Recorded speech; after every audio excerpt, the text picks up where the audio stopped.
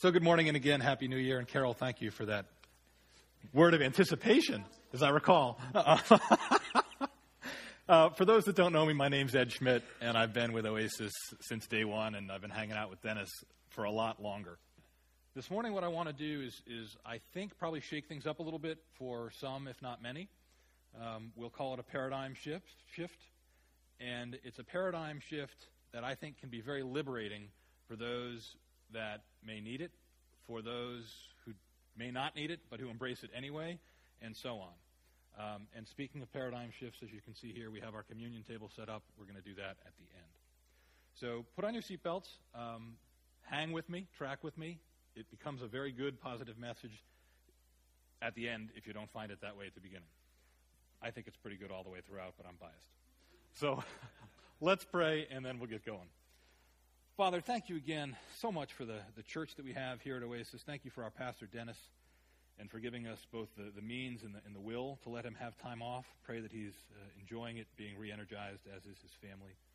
Lord, again, I pray for Ray and his wife, for the Kenya team, for all that's going on in our midst.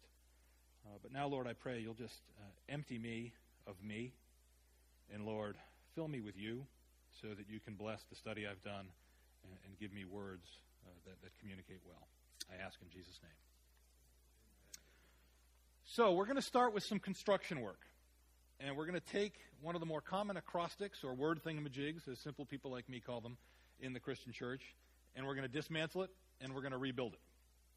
So, Matt, if you want to put up the first of that, you'll see that many of us who've been in the church forever know this one pretty well. The acrostic for Bible that we all tend to know is basic instructions before leaving Earth, right? Most of you know that? And I'm all about things that get us thinking about the Bible. I'm all about emphasizing the Bible in our lives. But I got to be honest, this thing really, really bothers me. If it works and it's good for you, fine. But for me, it's eh. And the reason for that is I think when I focus on basic instructions, it's about what I'm supposed to do or what I'm supposed to not do. And for me, when the Bible and Christianity become about behavior, they become me-focused. And Christianity becomes me-focused. And that's where I start to try to earn salvation. And I try to earn God's favor. And what I do or what I don't do almost becomes like spiritual currency. So when I think about the Bible and I think about Christianity in that light, not to bash works too much, I have that feeling. And I come up with another acrostic for Bible. So if you want to move to the next one, when I think of things, the Bible and Christianity in that me-focused way, I come up with this. Behavior is the basis for lies of the evil one. That's a pretty strong statement. And the reason I do that is because if Christianity becomes all about me and what I do and what I don't do, I want to suggest there's two guarantees. First, I'm going to fail. Second, my understanding about God, the Bible, and Christianity is flawed. So again, don't get me wrong. I think behavior and works do matter. It's important. Your mission trip, the things we do in this church in the way of outreach and helping one another, tremendously important. James kind of endorses that, right? He says, faith without works is dead. My problem, or my issue, is that works without faith is deceived. Be careful with that. It's not about me. It's about God. And faith has to come first. Faith has to lead. The object of our faith has to be our first focus. And that's where I get to my final rebuilt suggestion for the acrostic of Bible, which is basic instructions about the Lord of everything. Let's focus it on God. Let's focus it on Jesus, because it's all about God, not us. And for Christians, it's all about Jesus, and it's all about the cross. So when I go to this sort of an acrostic and I rebuild this thing, there's a place that I go pretty consistently in my own time, in my own study, which is Hebrews, the book of Hebrews.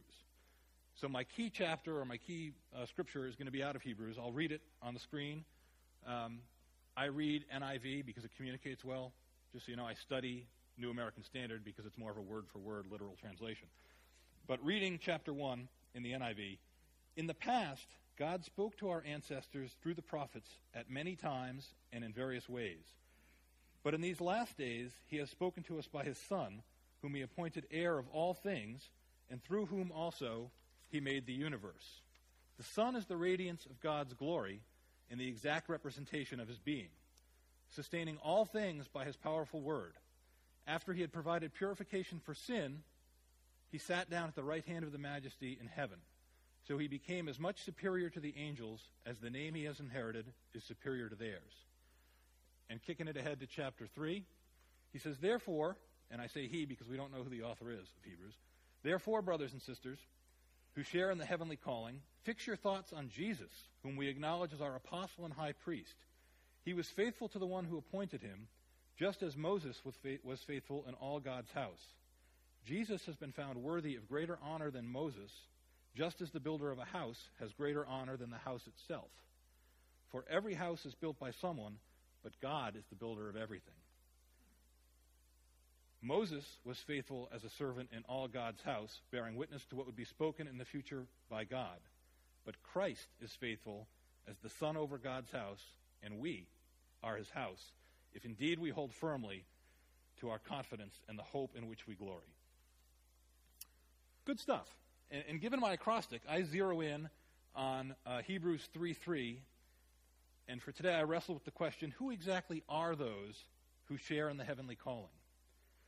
And I very quickly, as I've been studying, got into some really dangerous ground because I asked the question, who really is a Christian? And how would I know? I ain't going there, and I encourage you not to go there. I hope we all know that's God's call to make, the Father's call, not ours. But in the book of Hebrews, and going to the key verse, as you think about it, it becomes a question, and it becomes all about the importance of Christ. It becomes the role of Christ, Hebrews does, from the Old Testament through today, through here and now. And it becomes about, and the question of who are those who share in the heavenly calling, becomes about what we should do in response to Christ.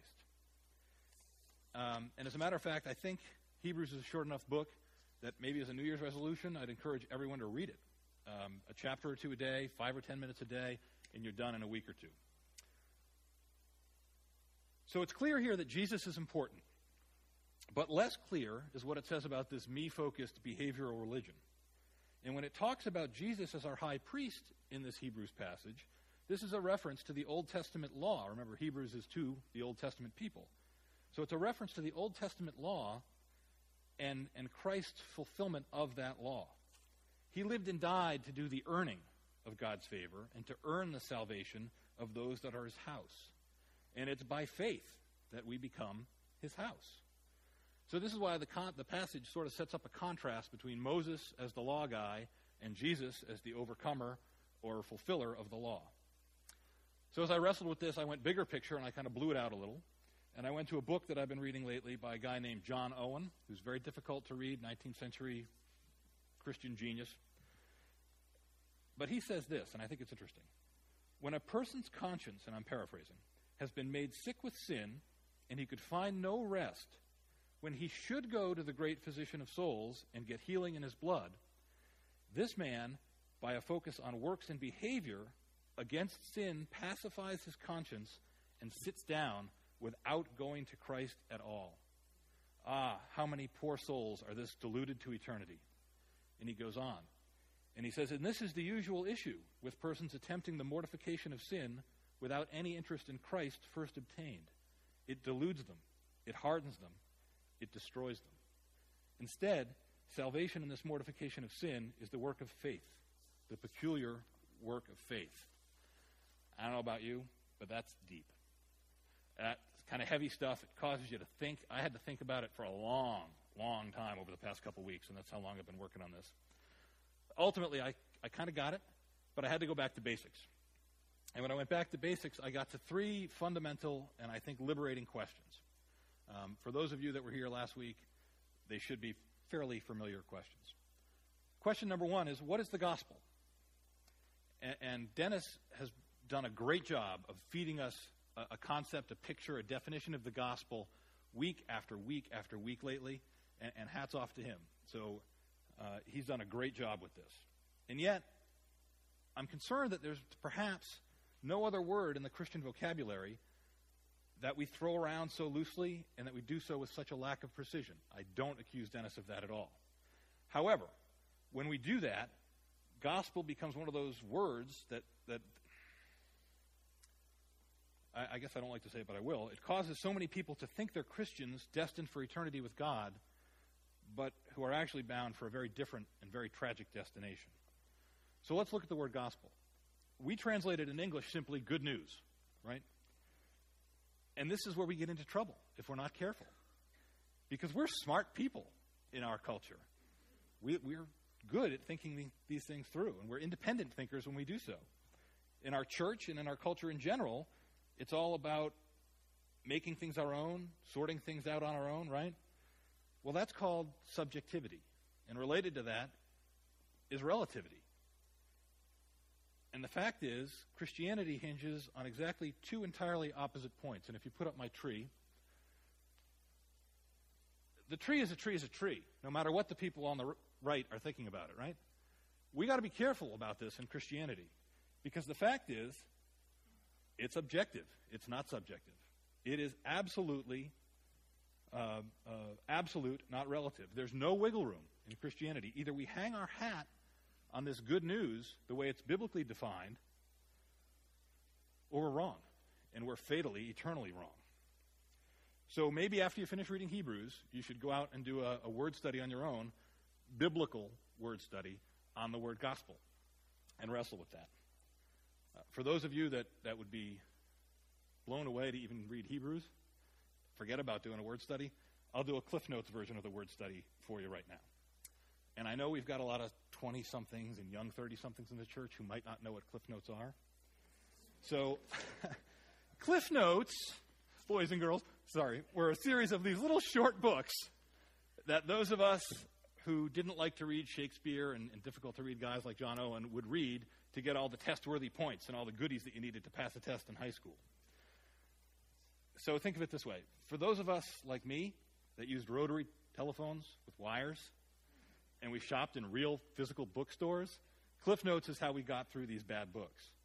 Today, some of you who are learning what Cliff Notes are for the first time would go to your iPhone, you'd shop at Amazon, and you'd use Google or eNotes. That's the Cliff Notes. But I digress. So here's how Paul defined the term gospel. And I'm going to look at what he said to the church in Corinth. And I'm going to chase a rabbit and digress again. Sorry, we're going to go late because of that, but that's all right. We're weeks away from NASCAR. We're months away from baseball. And unless you're Dave, you don't care about football until at least 4 o'clock when the Lions play. So bear with me. You shouldn't be in a rush, is the point. Why would I want to look at Corinth? Go to my map of Corinth, please. And this is very difficult to see, I understand that. But Corinth is a great place to look at how Paul defines gospel because it was such a mess. I should have brought a laser pointer, but I'm not that geeky. Corinth is right here on this little isthmus strip of land. And it separates the lower part of Greece, which is Peloponnese, from the mainland Greece to the north. So if I'm chilling out in the New Testament era, and I want to go from the Holy Land down here, pop up to some of the places where we have Ephesus and some of the letters, and then get over to Greece, to Athens, and then I want to continue my journey on over here to Italy, I have a choice. I can come down from Athens and go around Peloponnese, long, dangerous haul. We're not talking about modern freighters. We're talking about terrifying little boats. Or I can cheat, and I can treat Corinth almost like a land version of the Panama Canal. They actually had a cart path or some rollers where they would lift boats out of the water, haul them across the land, and put them back in as a shortcut. What does that mean? It means when Paul's writing to Corinth, he's writing to a melting pot, a commerce center, a trading center, a nasty place that was under all kinds of less than Christian influences. So think of it this way. I like to go to movies or books or secular media and theologize it. So I kind of do the Star Wars theology here. Corinth is probably a lot like that bar in the first Star Wars where Luke met Han Solo for the first time. It's just a messy place. And so the church at Corinth, to whom Paul was writing, was probably loose, probably confused. We see a lot of that in the history. So here's what he said. Go to wow, Matt brought his A game. Dang.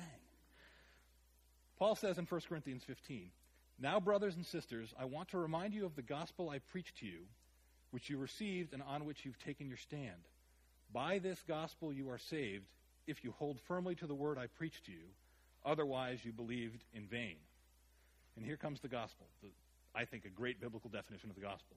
"For what I received I passed on to you as of first importance, that Christ died for our sins according to the Scriptures, that he was buried, that he was raised on the third day according to the Scriptures, and oh, by the way, he appeared to Cephas and then to the 12 so people would know it." In the context of Hebrews, Christ accomplished once and for all of us, the behavior and the works of the Old Testament sacrificial system of law.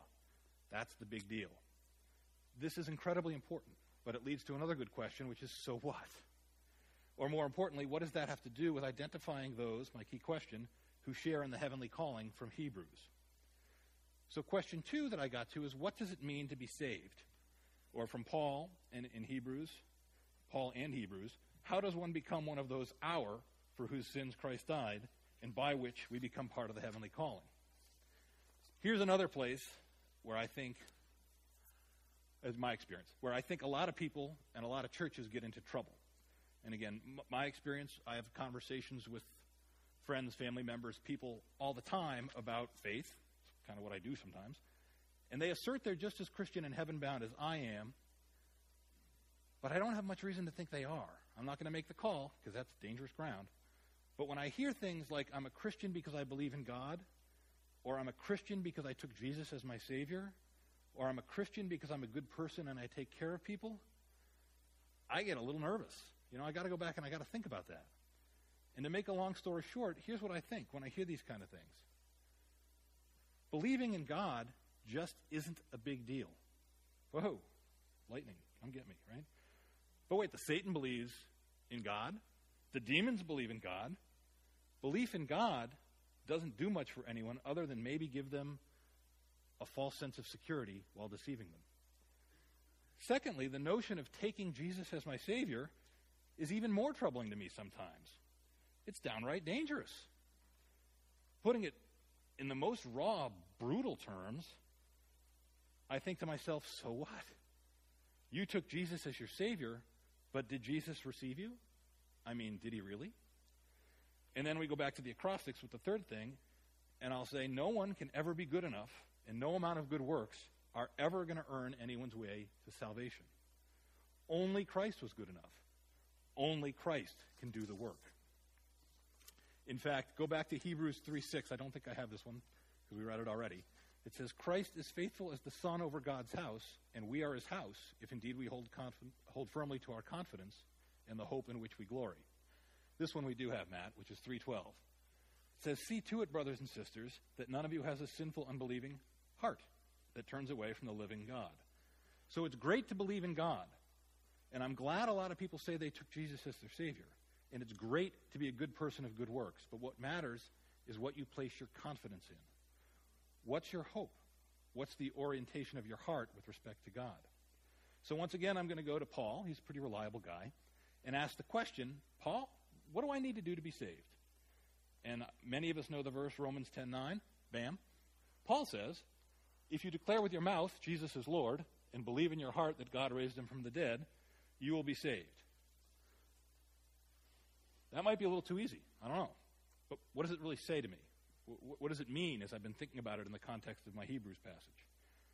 Well, I think it speaks to how Paul explained the gospel to the Corinthians, and it speaks to the Hebrews thought about where we put our confidence and our hope. So what I think I want to do is I want to go back to the cross as we start our new year. And I want to think about what it represents. And the cross, I hope you know, is our tangible symbol of the gospel. What happened here is a once-and-for-all, amazing, and entirely personal thing. It had everything to do, listen to this, everything to do with behavior and earning salvation or earning God's favor. But it was Christ on the cross that accomplished these things, not us. It's because of the gospel that we have access to salvation. God sent himself, as I hope you know, in the form of a fully human son to earth, to be one of us, just like you and me, to experience all the temptations, all the misery that our fallen human condition brings with it. And Christ the Son endured that while exhibiting all the attributes of God, not the least of which are love, compassion, and of course, sinless perfection. And he exhibited God's attribute of justice, and this is important for salvation, by going to the cross and being crucified, and dying as that once-and-for-all sacrifice to exact God's justice for the sins of mankind. The spilling of his blood, thinking about Hebrews, is a beautiful picture of the Old Testament requirements that remission of sin requires blood, and that any covenant, like the one we supposedly enter into with Jesus, or with God through Jesus, is sealed by the sacrificing of an animal and the spilling of that sacrifice's blood. And then again, he rose to fulfill the Scriptures so he could take up residence with God in heaven, right? And so that he could release the Spirit, the third person of the Trinity, to take up residence in the hearts of those who are Christian. It's only through faith in the object of the gospel, Jesus Christ, and the embrace of Christ's gospel work that we're saved. Then and only then, it's by the Spirit that we're rightly led to the work, the behavior of overcoming sin, and the work, the behavior of doing good. So yeah, a great many of us believe in God. A great many of us believe, even in our hearts, that God raised him, raised Jesus. But then we got to pause on this issue that Paul said about Jesus as Lord and ask the question, what does it mean for Jesus to be Lord? And this is easy and hard at the same time, right? Because the phrase Jesus is Lord just rolls off the tongues of so many of us, including me, and we take great comfort in it. But the problem is most of us lie to ourselves. Most of us lie to others, and most of us lie to God himself when we say it sometimes. And that hurts. And there's 3 or 4 people here that can tell you that guilty. So that which you seek, that which motivates you, that which influences your decision-making, that which brings you satisfaction, that which you serve, that which is your boss, these are the things that indicate what's your Lord. And lordship is about complete surrender or submission. My Lord is that to which I'm a slave, to use a Greek biblical word for Christians. We're slaves to Christ. My Lord is that which is my everything. And sadly, again, there's 3 or 4 people that are going to agree here. I'm not unique in saying, I suspect I'm not unique anyway, that these are things that terrify me. Because it just doesn't paint a very pretty picture. Especially in light of what Hebrews 4:12 and 13 says, which I think I have, yes? Hey, wow. For the word of God is alive and active, sharper than any double-edged sword. It penetrates even to dividing soul and spirit, joints and marrow. It judges the thoughts and attitudes of the heart. And this is what gets me. Nothing in all creation is hidden from God's sight. Everything is uncovered and laid bare before the eyes of him to whom we must give account. So I can fake it with my actions, and I do. I can fake it with my works, and I do. I can fake it with my behavior, and so can you. But it's a matter of the heart. God sees the heart. So again, Hebrews 3:12 and 13, I think I have this one too, says, see to it, brothers and sisters, that none of you has a sinful, unbelieving heart that turns away from the living God. But encourage one another daily, as long as it is called today, so that none of you may be hardened by sin's deceitfulness. So I can claim and I can say openly whatever I want, right? I can do whatever I want. I can confess with my mouth that I believe, and I can assert to people that Jesus is my Lord, but it's my heart that reveals the truth. We can't hide anything from God. So the question today is, where's your heart? Does your heart reveal Jesus as Lord? And this is a matter of faith, not of works. And as usual, the Bible is going to give me some help on this. So as we wrap up, I want to bring up Matthew 22:36 to 40 and suggest this might be part of the secret sauce. Teacher, what is the greatest commandment in the law? Jesus replied, love the Lord your God with all your heart and with all your soul and with all your mind. This is the first and greatest commandment, and the second is like it. Love your neighbor as yourself. All the law and the prophets hang on these two commandments. And it's the secret sauce because this is simple. This is happy. This is liberation, right? This is an invitation, I think, for all of us to have a year of deeper satisfaction than we've ever had. It's the good news of Christmas. It's the great opportunity and hope of New Year's. So as you digest all this stuff, and I hope you will, it's an invitation to make 2015 a year of liberation. It's an opportunity for a year of internal peace, an opportunity for a year of transparency and integrity, because you're not fooling God anyway, neither am I.